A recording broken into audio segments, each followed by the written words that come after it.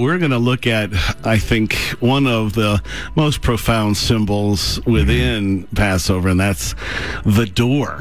In John 10, Jesus said to them, I'm the door of the sheep. Now, there's a lot of relevance to that, but it actually, the whole point of that was to point them back to Passover so they would understand what happens. The man of the house looks into the face of the lamb and slits its throat. Blood would run down on his feet and into the ditch at the foot of the doorway. This is in Egypt. He would take the hyssop branch with one hand to put blood on each side of the door, so blood would run down one arm and then the other arm. Finally, he'd wipe blood on the header that sprinkled down onto his own head. So you get it, there are 4 sides to that door of blood. There's 4 cups of wine or juice. There's 4 kinds of prayer. You pray over light, wine, the kadosh, and benediction. The most important lesson of Pesach or Passover is the power of the blood. The blood, the door, lets us enter in as sinners and exit as saints. Falling is temporary unless we choose to rebel. Now think about this. Satan was deceived massively. That's why he tried to ascend to become God.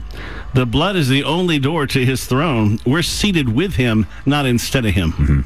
Love opens that door. Love doesn't envy or want its own way or to replace God. Love wants to be one with him, Father, Son, Holy Spirit. That's what he did for us. The blood on every door is so crucial. Imagine coming home to find blood smeared all over and around your front door. You would know something serious was happening. Right. We get used to the story and miss the picture that the shadow is casting. See, that house is a grave. When the occupants come out in the morning, they're not dead but alive. What's that a picture of? Lazarus. Jesus. It's a picture long before it was going to happen. They have to eat all of the lamb, not because they're still hungry, but because you can't pick and choose the parts of Jesus you like and neglect the others. Amen. You can't come and go.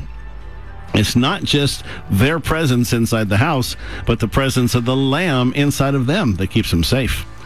Death visits every house in Egypt. He takes every first son of Egypt. We're talking millions. But the lamb stands guard at the Israelite houses. Death doesn't examine their righteousness, their obedience, or passion for God. The blood, and the blood alone, prevents the destroyer from entering. When we sin, it's like leaving the house. Exactly like leaving the house. The destroyer is lurking. God is inviting us back to safety. That's the whole point. The blood, the door, the lamb. It's about his love for you and not your love for him. It's about his sacrifice for you, not your sacrifice for him. Focusing on his love for you keeps you stable. It's hard to betray love. We can find lots of reasons to sin, but it's hard to betray love. Love is just overwhelming in all aspects. And coming up next, going to talk about the blood on the altar.